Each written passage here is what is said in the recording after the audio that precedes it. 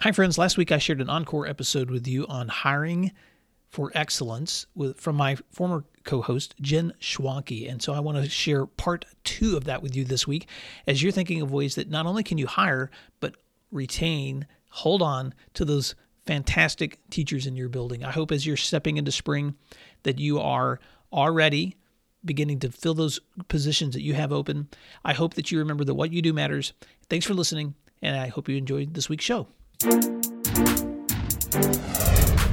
Principal Matters Podcast, episode 151. Hi, friends. This is Will Parker, host of Principal Matters, the School Leaders Podcast, where each week we bring you inspiring, innovative, and imaginative ideas for your own school leadership. You can check out all my resources for school leaders at my website at williamdparker.com. This week, we're continuing a conversation on hiring and keeping high-quality teachers with my guest and co-host, Jen Schwanke. Jen is the author of You're the Principal, Now What? Strategies and Solutions for New School Leaders, and she's the principal of Indian Run Elementary School in Dublin, Ohio. Jen, welcome back to Principal Matters. Thanks so much for joining us for this series of episodes that we've been hosting together. I hope you've had a great week. It's been a great week. I'm really excited to continue our conversation from last week. We had a lot to say, and of course, there's more in there to share with our principal friends. Well, I'd love to start with the story. Earlier this week, I had the opportunity to visit Norman High School, which is a high school just outside of the University of Oklahoma, and it's led by a principal whose name is Scott Beck. And Scott leads a school with about 2,000 students, and he has an amazing staff of teachers, a very diverse community.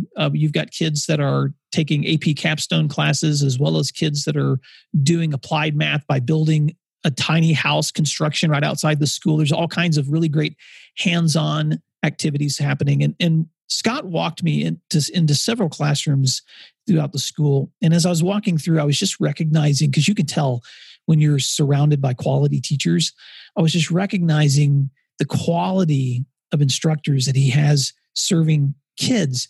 And Scott shared with me that the springtime, just like for everyone, is incredibly busy with hiring. Right after the conversation that he and I had, and we spent a couple of hours together, he gave me to be with him in that school. But as soon as we were finished, he was stepping into an interview with a potential science teacher. And I was just thinking, schools like Scott's, they don't happen overnight. It's taken him years to grow a staff and build teachers into that building that share common values. But there is nothing as important as the hiring of high quality teachers to make sure that you're delivering to kids the dream that you have for high quality instruction. And so, Jen, I'm so excited to jump back into this conversation this week, because last week we talked a lot about resumes, the application process, interviewing, some of the pitfalls, things not to fall for in your own gut or in your own practice, the common missteps to avoid. And I want to just jump back in this week and talk a little bit about how to value candidates that you're interviewing before we transition into retaining high quality teachers, because I think they go hand in hand. The way you treat candidates will also transition into how you treat them when they become your teachers. So let's talk about that for a little bit. What are some things that you would suggest principals keep in mind when it comes to hiring or valuing candidates? I remember clearly when I was interviewing for jobs and I badly wanted a job. I knew I had a lot to do as a teacher and an educator, and I would be very nervous and eager to share the things I had learned. And I'd walk into schools, and the way I was treated could either take all the wind out of my sails or build my confidence. And the way I was treated may have been by the secretary that greeted me, or how the people in the room looked at me as I spoke. And then it certainly affected me how I was treated afterwards when I had driven away. And by that, I mean, did they call me back? Did the principal talk to me kindly? I was young. Most candidates are young. They're new at this. And to honor them with dignity and respect the emotional state they're in really speaks about who we are as leaders. And I don't think it matters how long you've been in a profession or short you've been in a profession. For most people, interviewing can be a very stressful activity. It's not easy to sit in front of people who are going to judge you or even possibly offer you a job or not offer you a job based on the performance that you're in. So, putting yourself in someone else's shoes, you're right, is so helpful, because we can be in the harried part of our days and so busy, and now it's time to do an interview, and we just kind of switch into that mode, forgetting that this person should be treated like a guest. We should offer them something to drink when they come in. We should give them a warm handshake and thank them for the time that they took to travel there. Sometimes they're traveling long distances to come into your school. And I think a lot of that begins before they're ever in front of you. And so when you're looking at a pool of candidates and you're trying to figure out who you need to bring in, I know that years ago, and this was when I was a young administrator and we had a deeper pool of candidates, then you might have so many different resumes available that you could, pick a handful of the top ones, and your secretary could call and schedule them all in on one day. But sometimes I think we miss out on some quality candidates if we try to push them all into just that format. Here's the day, here's the time, call and see who can come, and we'll talk to those people. You've got to be more creative than that. And if you're looking at your candidates and you're trying to pick the best ones, then any to be reached out to, and they may not fit that one day that you have for them to come in. There may be some creativity that you have to do in getting them in at a different time than maybe just the one quote unquote interview day. Or in some cases, especially when I've tried to find hard to find positions like advanced math and things in secondary levels, I've even done digital interviews with people that may live out of state where they're willing to get on with me on a video chat and talk to me in a committee. And so I think it's important for us as school leaders to think about how do we want to value these candidates in our recruiting methods so that we're not missing out on some high quality people because we're trying to fit them into our own schedule. One of my best hires was a hire out of Germany. He was there on a summer trip, and he figured out how to get to a library, how to hook up his computer, how to figure out Skype, and how to interview with us.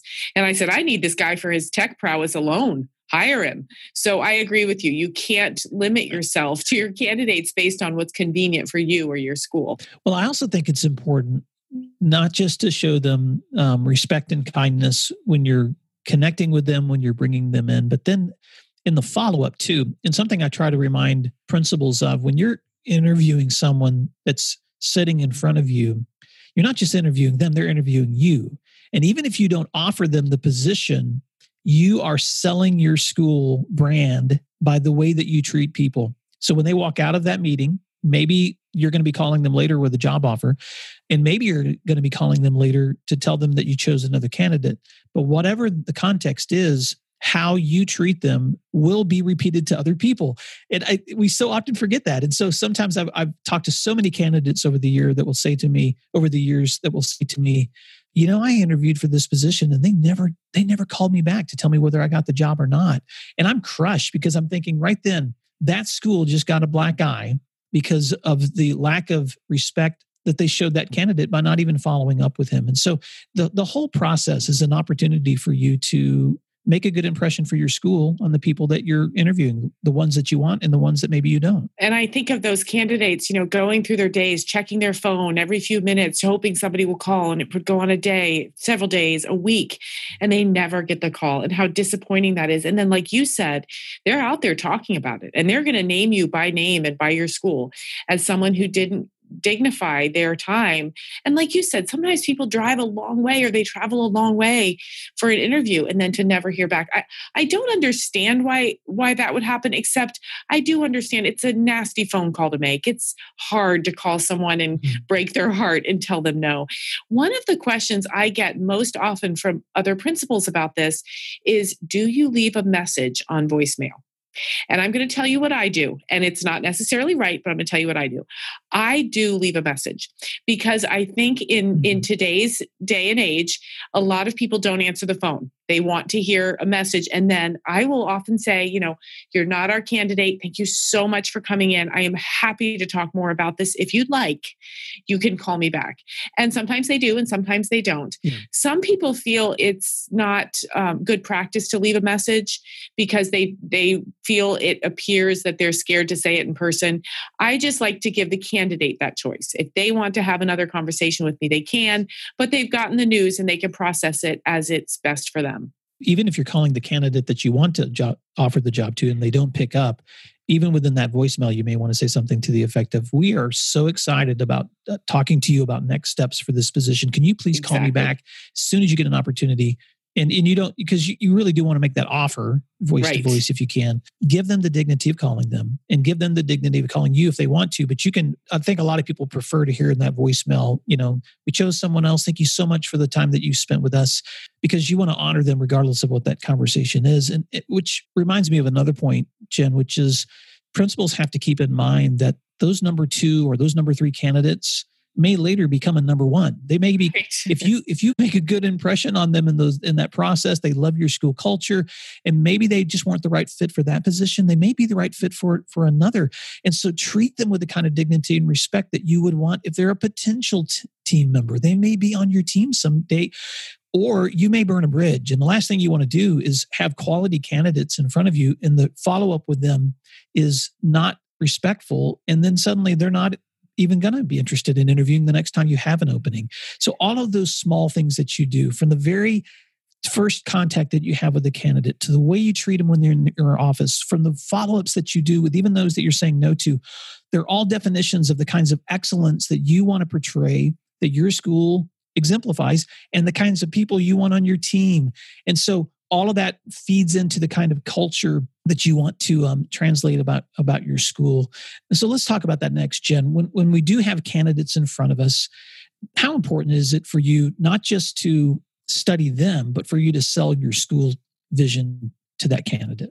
One of the highest compliments I can get from a candidate after I've called them back or they've sent me an email thanking me for the process, I love it when they say, "Thank you for being kind. Thank you for welcoming. I would love to work with you. Your team was so wonderful to talk to." I always tell candidates when they come in, don't fret. We're good people. We're just here to have a conversation. And I like it when they leave feeling like my school is a great place to be. This is not interviewing for, some kind of a job where I want them to think their soul will die working here. I want them to think that my building is a place that will fill them up and excite them. And so I absolutely agree. They're interviewing me as much as I'm interviewing them. The fact that I hold the key to the classroom doesn't mean that I don't need to sell my school as the fabulous place that it is. Well, and that's another reason it's powerful to have an interview committee. We talked about that last week, but another benefit of having other people with you in that interview is when that candidate can turn to a teacher on that team, and I've seen this happen, and say, "Tell me what kind of support you get from the administrators here when you're struggling." And so suddenly you've got someone on that team who is going to tell that candidate, hopefully very honestly, what kinds of support that they can expect. But I love those moments too as a school leader, because I begin learning. I'm hearing about my school from another person's perspective, and I'm beginning to see parts of the school that maybe even parts of my own leadership that I didn't even recognize. And so it's wonderful to have those various personalities and perspectives around a table so that person can understand the culture of your school. And I also think it's important to just celebrate why you love your school and to tell your school story. Every school has a story of how this community is unique, or what makes the school a little bit different, or what are some of the unique programs or focuses that this school has that maybe other schools don't, and to give people a reason to be excited about joining your team. We interviewed for a physical education position a couple of weeks ago, and we did some giggling and laughing. And I said to one of the candidates, "We just like to laugh here." And she noted that in her email. She said, "I've been in many, many interviews and never have I seen the committee smile or laugh." And I thought, what a shame! What a shame, because this job is one full of joy. And so why not let them feel that they would, spend potentially the next 35 years of their lives in a place where they're encouraged to laugh. And another piece to that too, Will, I think we've talked a lot about respect and dignity. I want to throw honesty in that as well. If a candidate leaves after an interview and, asks for feedback, and you give them some fluff answer like, "Oh, you were great, just didn't fit our needs," it tells them that you're not the kind of leader who will give honest, straightforward feedback. And so I tell them, and I'm very kind, I'm very professional, but I will say things that I hope will help them sell themselves better if an opportunity comes in another building or with another principal. I'm so glad you said that, Jen. Several years ago, I was interviewing a young candidate, and he was fresh out of college. It was his very first interview with a committee, and he struggled. It was a really difficult interview for him. And my heart was just going out to him because, I want to see young people come into this profession. I want to see people that are passionate about going into teaching. And I don't want to discourage anyone that's got, that's given years to educate and train, but they're just not a very good interviewer yet. So after the interview was over and the committee had been dismissed, I asked him just to stay back so we could talk one-on-one.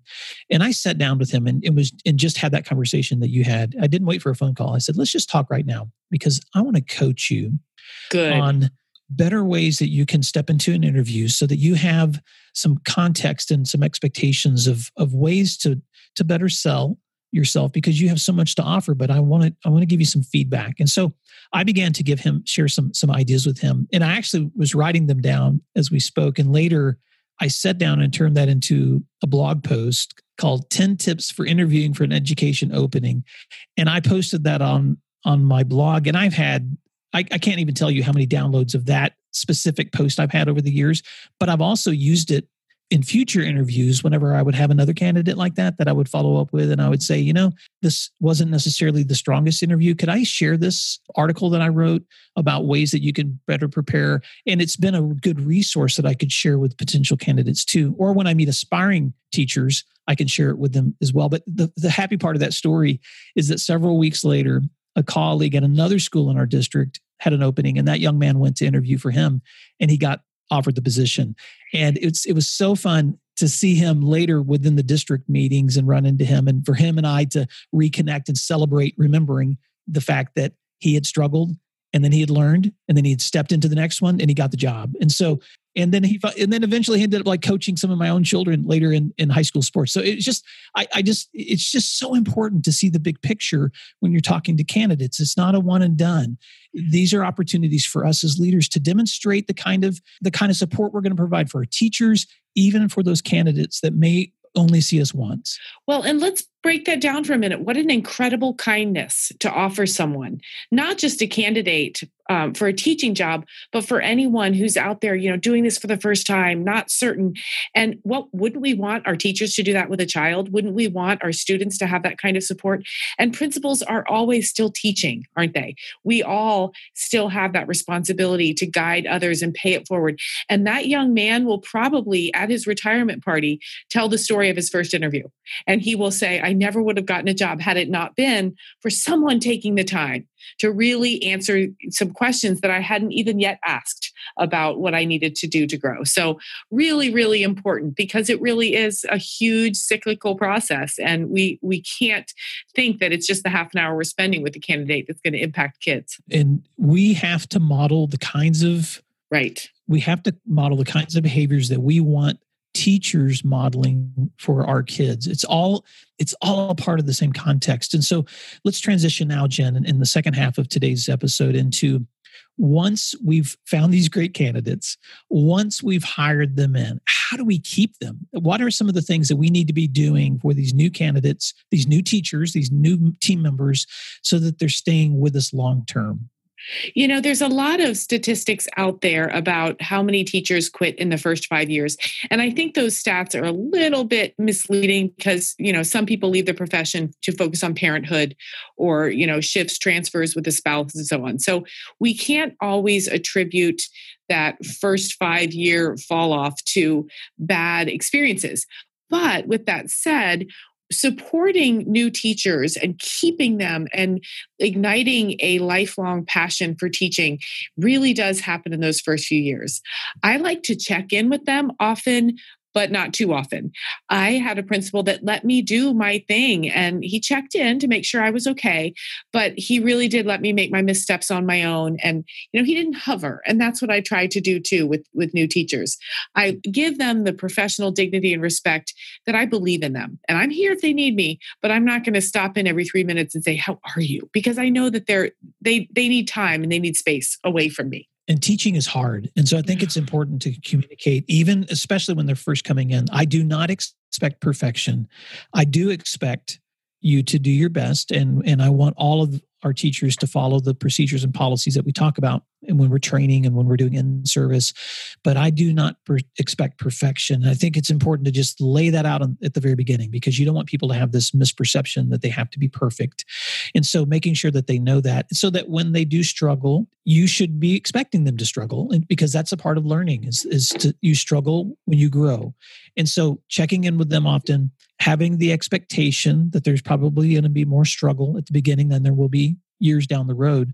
But also, how do you surround them with other people that can support them? So often when we're bringing in a new teacher, our practice would be to identify ahead of time, okay, who do we want to connect this new teacher with? Who do we want to be the mentor for this teacher, or even the team that we're going to place this teacher with, so that we know, even in the room placement, where are we going to place them in the building, to make sure that they're close to other people that are going to be positive and helpful.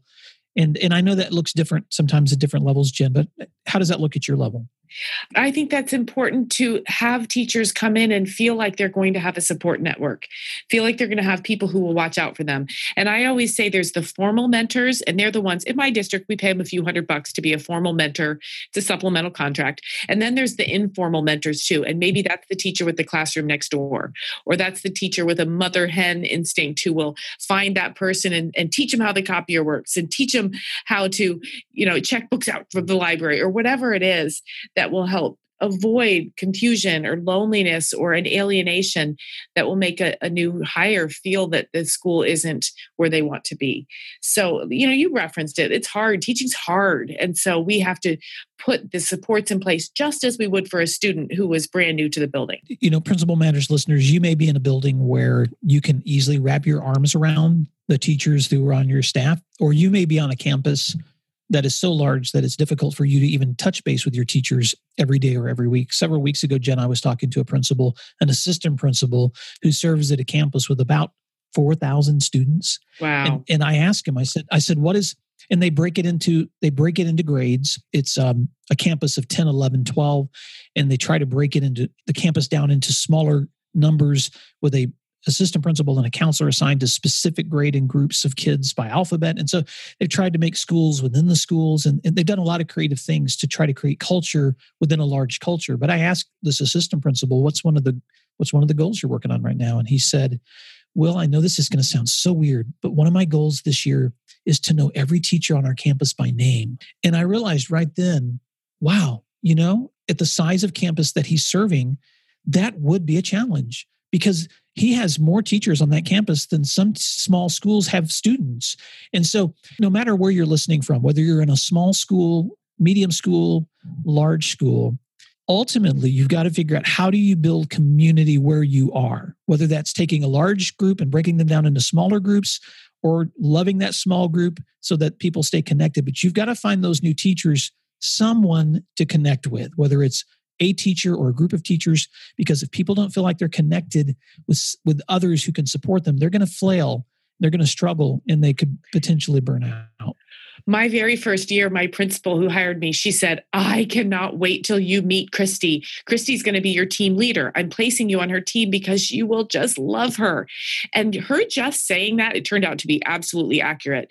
But her saying that made me realize she was the kind of principal who looked at me, saw my personality, thought of someone I'd connect with, and then made a conscious staffing choice to put me on a team with this woman who could mentor me. And she was a darling, enthusiastic, zany, fun woman I connected with instantly. And she served as kind of a mother figure as I was in a brand new town, finding an apartment, trying to figure out who I was. And that was key in how I grew to love teaching in that building. Well, and several years ago, I had a curriculum director that challenged me to reconfigure my master's schedule so that at the secondary level, more of my teachers could share common plans for the subjects that they taught. And we have a lot of coaches and a lot of teachers that play multiple different kinds of roles. And I really didn't think it was possible, but the harder we worked on it, the more it became possible. And we were able to move several of our departments into common plans. And that was a game changer too, because suddenly with those common plans at the secondary level, they could team together. And those teams became such a great place for new teachers to find consistent, regular feedback and support. I'm going to tell you another thing about that I love, Will, is think of the burden that took off of you. Because what you had done is create teachers who could look out for those signs that you might see in a first year teacher: loneliness, burnout, exhaustion. You had other teachers who could step in and say, hey, are you okay? Without you having to take that burden on of making sure everybody on your staff was okay. You had a tiered level of support, so to speak, for your new teachers. It can be so lonely that first year. And the other piece to that is resources. When a new teacher comes in and starts to set up their classroom, if there's no books, or if there's no resources, if there's no manipulatives, then I imagine a brand new teacher looking around 360-degree angle at a room and saying, what am I going to do? But if you have a team or a department that can say, hey, I've got some resources. Hey, I have some bulletin board border. Hey, come on over here. I've got all the supplies you need. Then they're not necessarily coming to you for every single thing, which will just simply wear you out. It's a whole entire family that you've created to surround that person. And that cadre of support will help address problems and make sure that the teacher flourishes. And just some other nitty gritties too, Jen, that have been helpful over the years. I began to create key responsibility area lists for my non-instructional staff so that, when my teachers would join, I wanted to make sure they had curriculum maps. I wanted to make sure they had support from their departments on what their goals should be for the year. But I would also actually give them a list of all those non-teaching people in the building, the secretaries, the paraprofessionals, the counselors, with a list of what their job responsibilities were and who the key people were to go to if you need to request a bus, if you need to ask for a purchase order, if you need whatever it is, if you need to request a substitute teacher. And so I would give lists to new teachers so that they didn't spend their first year trying to figure it all out. Right. Because that's stressful too. And I also got this idea from once when my son Jack was hospitalized. I was walking through the hospital to get a snack, and I saw a hospital administrator giving a tour of the hospital to a group of new medical professionals. I don't know if they were doctors or nurses, but you could tell they were new employees. And he was going, this is the room where you can come down and find additional resources, and I can't remember what he was pointing. And I paused and I thought, oh my goodness, when have I given a walking tour to new teachers in my building? And so I started making that part of our induction when we would bring a team of new teachers in, to not just welcome them back and have a meeting set up for them, but to take them on a tour and to show them every office and all the conference rooms and all the places that they could go. And I know some principals that will load teachers in buses and drive them around the community so they can see what that community looks like or what the other schools look like too. And so there's so many different ways that you can bring people in and then get them context and relieve some stress, because they're going to have stress. So why we can relieve some of that stress by simply answering questions before they're even asked. I think about the payoff that will be, that it will not come right then, because every principal will probably say, I don't have time to do that in the beginning of August. But the payoff will be throughout the year and then for years to come too, when those teachers aren't lost or confused or scared. And, we've talked a little bit about the importance of hiring as we've worked through these couple podcasts. I think of the word legacy a lot too. When we hire teachers, that is our legacy. Long after we're gone, people will say, well, I was hired by Will Parker, and this is what happened my first week. They will continue to tell that story long after you found your retirement. And so when I think of it in terms of a legacy rather than a, quick commitment that I have to make in hiring, it just kind of changes the tone and the value that I place on making those teachers want to stay. Well, Jen, I want to wrap up today with the story that you just made me think about that warms my heart. And this is kind of a happy Will moment. So here it goes. Several weeks ago, I was at an ACT conference that was happening at a university across the state.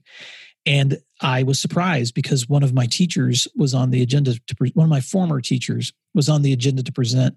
And when I stepped into the room, there was the principal who'd taken my place, who was one of my former assistants. There was my former counselor. There was another counselor in that room. And there was one of my former teachers who was up front presenting.